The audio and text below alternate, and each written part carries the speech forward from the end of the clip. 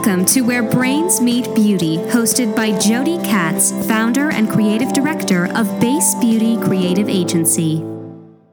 I am so excited to say that today we are joined by Jasmine Garnsworthy. She is a freelance writer and editor, and most notably the founder of The Buff, a new skincare brand. Welcome, Jasmine. Thank you. Hi. We're so excited to have you here. Our listeners are incredibly curious about the paths and journeys of executives in the beauty industry, and not the PR shiny, everything's fine, everything's great version that we hear so often, but the reality, the honest truth. And you certainly have an interesting story to tell. I'm so excited for you to share it with our listeners. Thank you. I'm excited to be here. Well, Jasmine and I met recently, and what I learned about her is that she is entering the world of beauty entrepreneurship after being a beauty expert herself as a freelance writer and editor. And Jasmine, I think it would be so interesting for you to tell us why you wanted to launch a brand. Yes. I made the move to becoming a freelance writer and editor after working full-time for various publications for years. And so, I don't know, it felt like quite a natural fit. Once I'd kind of scratched that entrepreneurial itch, I wanted to take it further with also launching my own company. I also had a really amazing experience with moving to all-natural skincare, specifically beauty oils. I had really bad acne breakout about a year and a half ago. I don't know if anyone knows about New York acne, but it's an actual thing that does happen. And I tried all the normal things, and it is, honestly. I tried all the normal things to try and cure it. I was about to go on Accutane, and I went and saw a medicinal herbalist, and she kind of said, you know what, just clean up your diet, clean up your beauty routine, go all natural, and just see what happens before you do something that drastic. So I did, and within weeks, I just saw a huge difference in my skin. So I just thought this is something that I wanted to share, and I was like, I bet I can build a really great business out of this. So I launched The Buff, and now we focus on customized beauty oils, and we also have a line that we're starting to retail as well. So let's talk about walking into the world of owning a business where you have products and fulfillment and distribution and web sales. Because before, as a freelance writer, right, there's no overhead. It's just you and a computer and a phone. Mm-hmm. What was going through your mind when you were making the decision to actually do this when it comes to the lifestyle change and the finances required to start a product company? Yeah. It is obviously a little bit daunting, but I think that I started really small. I started with one product, the customized beauty oil, so that the investment wasn't as huge. I taught myself how to build a website. I studied a diploma in organic skincare formulation so that I could do all the testing and the product formulation myself and just go to a lab for kind of the final step. I bought a professional label printer at home so that I could do all that myself as well, rather than having, trying to meet minimum order quantities and that kind of thing. I think I realized pretty early on that it would be totally prohibitive if I didn't learn how to do that stuff myself. So it was, it was just about kind of seeing what the problems were, what was going to, be too expensive, too hard, and kind of learning how to just do it myself, a lot of it. So were you allowing the freelance writing to sort of pay the bill for the stuff, right? Going the education, the label maker, right? The lab. Mm-hmm. So you kept your day job, right, doing this? Yeah, I still try and write a little bit. It's something that I love to do, but it's on, I used to write 4 or 5 stories a day, and I might now just write a couple a week kind of thing just to continue doing it. But when I first started, it was definitely just digging into savings and, paying for it with my other job. I love that you found solutions around the challenges, right? Finding the label maker at home that can give you that customization. And, how powerful and incredible customization is. Customers love it, influencers love it, editors love it. Yeah. So I love that you looked for solutions outside of the obvious. Were there any big things that you couldn't find, like a reasonable solution for in the beginning? I mean, everything took time. I remember the first round of labels that I printed.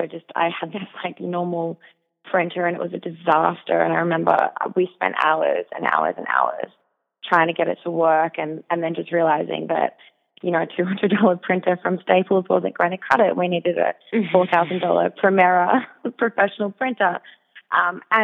But I just had no idea, you know, and it's all trial and error. And I mean, I do think there's a solution to everything. It's just some are more easy to find than others, I guess.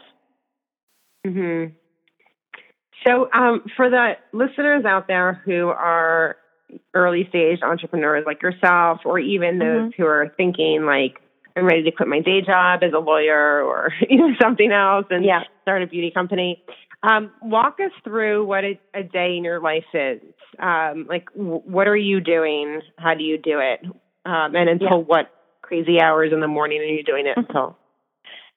Sure. So it does differ a lot depending on what I have going on, but our customers are pretty well split across Australia. I'm Australian myself, and the US. So we get a lot of inquiries and orders that come in overnight. So when I wake up, it's pretty early in the morning. I probably sit down to start working around 7. I'll go through, and the first thing I do is check those customer inquiries that come through overnight, kind of answer all of those, see if there are any issues that need to be actioned straight away. And then I might, if I've got any writing to do that day, I'll probably do that next. And then honestly, the rest of the day is a mix of working from a lab in Brooklyn and blending oils and mixing the products to actually fulfilling the orders, packing the boxes, shipping them out.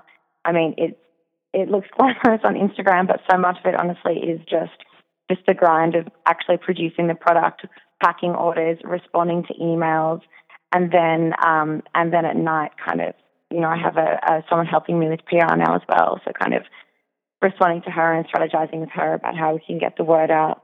That kind of more interesting, fun stuff is definitely after hours, kind of later in the evening.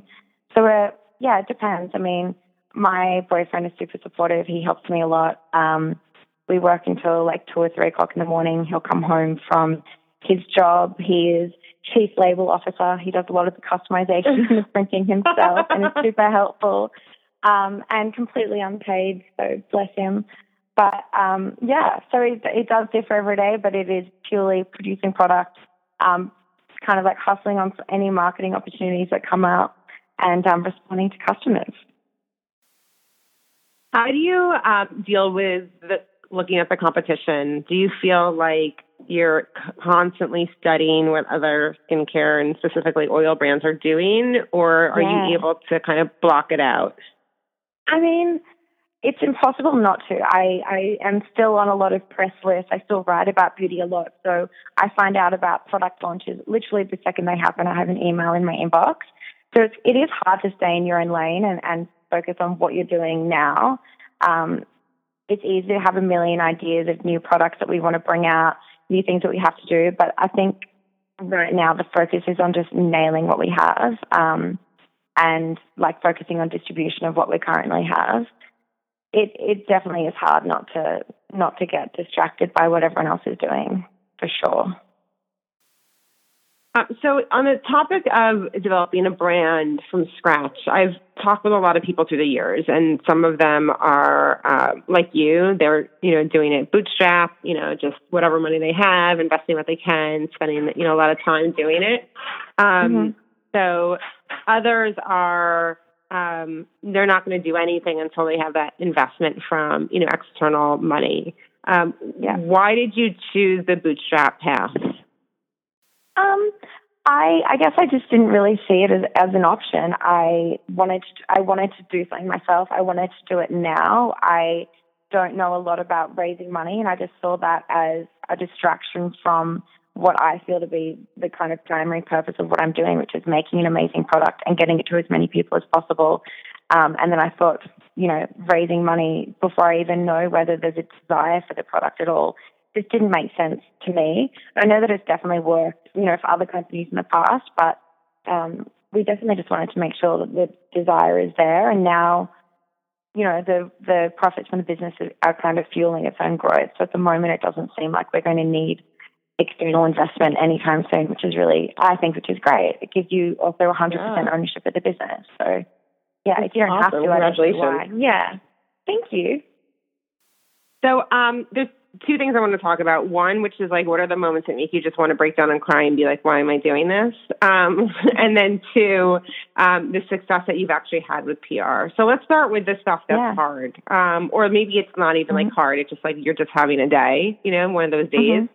What are the kind of things that just build up, pile up on your shoulders that make you just feel like you've had enough and you hit a breaking point? I think it's just when you're, I don't have a team at the moment. I have a couple of people helping me every now and then. I have someone in Australia who's part-time, my boyfriend who is very supportive, but it's the days I'm by myself all day. I'm in my own company. I'm trying to solve all the problems myself, and I guess not really having a business partner and not having a team yet where I can necessarily bounce ideas. So that does get difficult sometimes. But again, I'm kind of learning how to overcome that by I'm not the only person in the world who started a business, so it's just reaching out to other people and kind of, building a network of support. In terms of what was the rest of the question?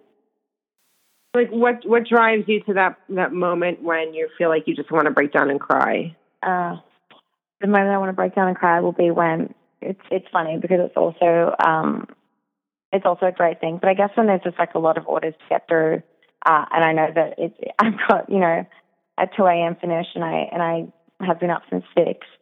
That kind of thing. That'll make you break down and cry. But I think probably worse than that is a slow week, which I think anyone who starts a business dreads it. There is absolutely, as hard as it is, working late and putting in those hard yards, the worst thing is when you have a quiet week and you think it's all gone down the drain.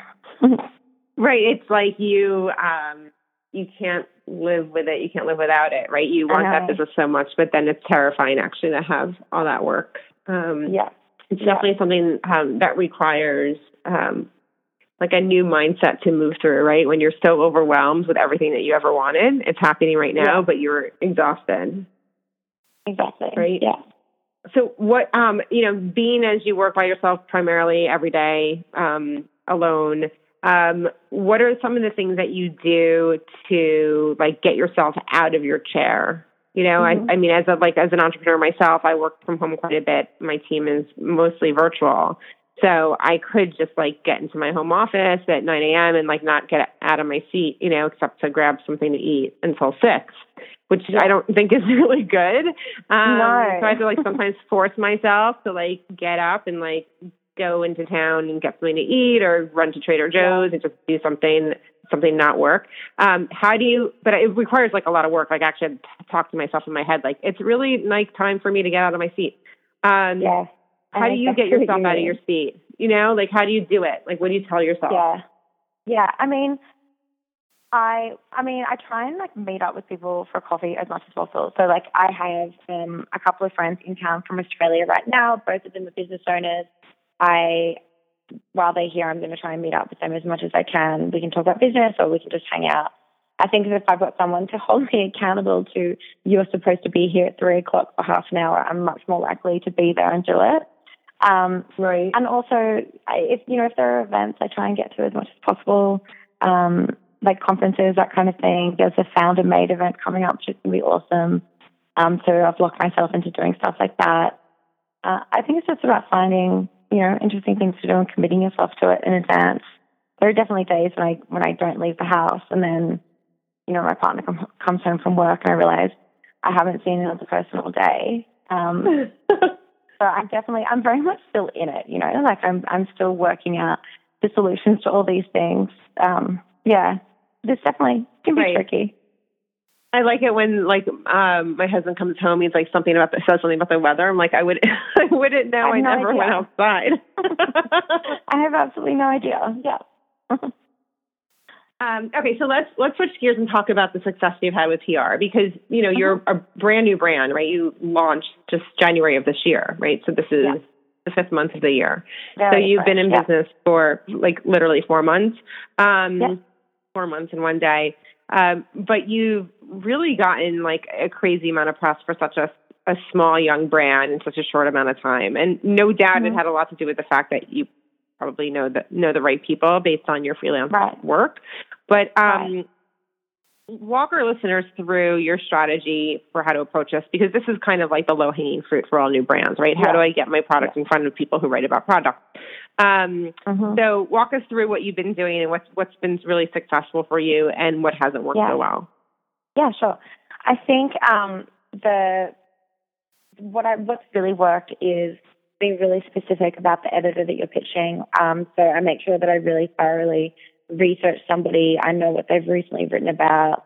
I'll find their direct email address. Like, never email editor@vogue.com. No one checks those inboxes. But making sure that I get, the right contact, know a lot about them, and can really tailor a specific pitch to them. I think the branding also really helps. I can feel confident that I know that my brand's imagery and our aesthetic will suit the publishers that I'm pitching, because I think that visually it needs to be really appealing as well. And then if somebody does respond, it's making sure that I get samples in their hand as soon as possible so that they can see that the product does work. They can see that the quality of the oil is great, that it's cold pressed, that it's unrefined. And so just getting it in their hand as soon as possible, making sure samples go out immediately. Things that haven't worked, it's actually really interesting to see which, what editorial mentions perform in terms of sales and what don't. And definitely any coverage that kind of talks about my story and why I started the brand and the story behind it, definitely seems to really spike sales, whereas just a simple mention in a product around that doesn't really do that much, which I think is really interesting. So that's definitely something to be mindful of. It's just really sharing the why behind the brand, why it works, why you started it. I think is really important. So you're saying that when the coverage talks about your New York City acne and the struggles and, potentially going on medication for it and then taking a break and trying something new, that story is really relatable to the reader? Yes, definitely. That seems to really resonate with people. But I would think that it's actually kind of hard for a brand to get their story out, right? Like, it's much easier for you to be in a roundup, right? Like, 8 new shades of lipstick we love, right? And never to talk about like what the lipstick's made out of or the founder story or anything. So how can a brand as young as yours get that story to be front and center in the coverage that they're hoping to get? Yeah, I mean, for me, it was just about pitching the right editor, being really honest about my story. I have before and after pictures of my skin, which I think were really helpful as well. We created an e-guide as well that kind of walks through like the very specifics of how the product works, that kind of thing, so that it's really evidence-based. Like, my story is really backed up with, is well documented. So I think that helps as well. And then it just comes down to luck that your story resonates with the editor that you pitch to and that they want to write about it. Yeah. Right. So for the people who are not as savvy in this space as you, since you're on the inside, you sort of start on the inside track of like how editors and writers think. Do brands that are founded by, maybe a former attorney who turns into a product developer, does she need to be intimidated by the process of reaching out to editors? Is this something that anybody can do? Yes, definitely. I mean, it always helps to have if you can afford it, it does help to have a PR person, because they'll often have an existing relationship with an editor. So a lot of the editors that I have been pitching, I have a pre-existing relationship with them. So I know my email is going to be opened, but you can buy that with a publicist. They have a pre-existing relationship. they know that the email is going to be opened and responded to. So even if you don't get coverage immediately, you know that the editor is going to be familiar with your brand because they've opened the email, they've seen the pitch. But in saying that, as long as you send a tailored email, you get the right contact. Like, editors get hundreds of emails a day. You definitely shouldn't feel intimidated about adding yours in there. Just make sure that you've got kind of a compelling story, great imagery, and I would definitely say go for it. Mm-hmm. So, it makes me think about, how unusual it is for a small brand to get a ton of coverage. And I think a lot of small brands are sort of focusing their time on Facebook or Instagram or whatever, something social, because they have a little bit more control over it. They don't obviously control over if someone's going to actually convert to a customer, but they have control over the messaging. Do you see still a ton of value in the old-fashioned mechanism of an editor or a writer being interested in the product, writing about it, publishing it, and the brand benefiting from that versus, just focusing on social? Yeah, I do. I mean, we have, especially when you're an early brand, I think it lends a lot of legitimacy to the brand as well. We've working with a really big retailer at the moment on an exclusive line, and like that can't be announced just now, but it's going to be super exciting. And that came from them seeing us on Refinery 29. And so that kind of thing, and buyers are scouring those kind of websites to see what's new. I really do think that it's definitely worth investing in that space for sure. I mean, and that doesn't mean that social media isn't worth investing in. We definitely do, like micro influencer gifting. We're not paying someone with 100,000 followers to write a post about it, but if we're looking through Instagram and I see someone who has a really great feed, it looks on brand with what we're going for, they have a few thousand followers, I'll reach out to them and offer them gifting and in replacement for a post about it. And most of the time they say yes, and it definitely, A, gives us great content to share, and B, it directs more traffic to the website. That's another topic that I think a lot of young brands aren't sure how to handle, right? This idea of like, can I play in the influencer space? I don't have $1 million. What do I do? And I think sometimes they just don't do anything because they don't know what to do because it's so overwhelming, and all you hear about is like stories of, everything is pay to play, and they don't have the money for it. So let's talk about the micro-influencer strategy. Can you define that for our listeners and give us a sense of why it works? Yeah. And I mean, how we've been approaching it is I don't have budget. We definitely don't have budget to be paying someone $1,000 for an Instagram post at the moment, even just to test it. It's just not where we're spending. But I still wanted to have a presence on social media. I know it's really important. And also, it was a really affordable way to generate content for our own feed. So basically, I just spend a lot of time searching through, looking for people that feel on brand, who take great photos, who are clearly interested in beauty and wellness, and who look like they're influencers within their kind of social network, whether that's specific to beauty or in kind of like more of a broad sense. And then I just reach out to them and explain what we do, ask if they use beauty oils, would they like one customized. And honestly, no one's ever said no. They're really excited to be part of it. And and all that does is it costs the cost of the product and shipping. Right. And then how do you track any sort of feedback or success? Do you follow up with them all? Yeah, so a great way to track whether an influencer, because obviously you can't track specific campaigns on Instagram if it's just gifting a micro influencer. But what you can do is give somebody a unique discount code, which will also encourage people obviously to click through and shop on your site. But it also allows you to track how many people have used that code, which means they were referred by that specific influencer, so you can see whether it's being, worth it or not. And has that been fruitful for you? Yeah, definitely. It's something that we're really ramping up at the moment. After testing it over the last couple of months, it's going to be a more of a priority for sure. So, as a last thought, what are you looking for in the future? I mean, obviously the brand is 4 months young, but let's say in a year from now, what goals are you working towards? What do you have your sights set on? Yeah, I mean, at the moment we're focusing really hard on distribution and finding really clever ways to allow women to customize natural beauty products. So that's through innovative new products, different sort of digital features on the website and that kind of thing. So hopefully within a year's time, we'll have a much more robust bricks and mortar presence with the brand, and also a really solid product lineup as well.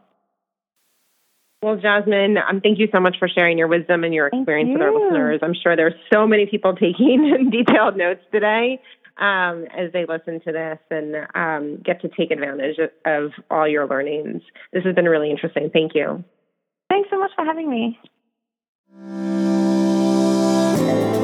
Thanks for listening to Where Brains Meet Beauty with Jody Katz. Tune in again for more authentic conversations with beauty leaders.